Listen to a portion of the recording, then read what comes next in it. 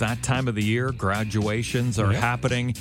And imagine having a 12-year-old daughter who just graduated from university. Yep. At the age of 12. Yeah. And 12 this years happened over the weekend. Her name Yep. is Patricia Dennis, 12 years old. Yeah, congratulations, first of all, to Yeah. Patricia Dennis.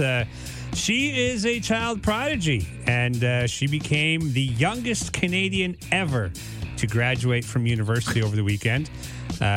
She walked across the aisle at the University of Ottawa stage in her cap and gown to accept her bachelor's degree in biomedical science. Biomedical science at the age of 12. That is Wow. amazing. That is. Like, this is when she started that university program. That was a time when most of her friends were just out playing at recess. You know? Yeah. Not paying attention in English class or something, Writing right? notes back to... Do kids still do that? Writing notes back to each other? Probably text now.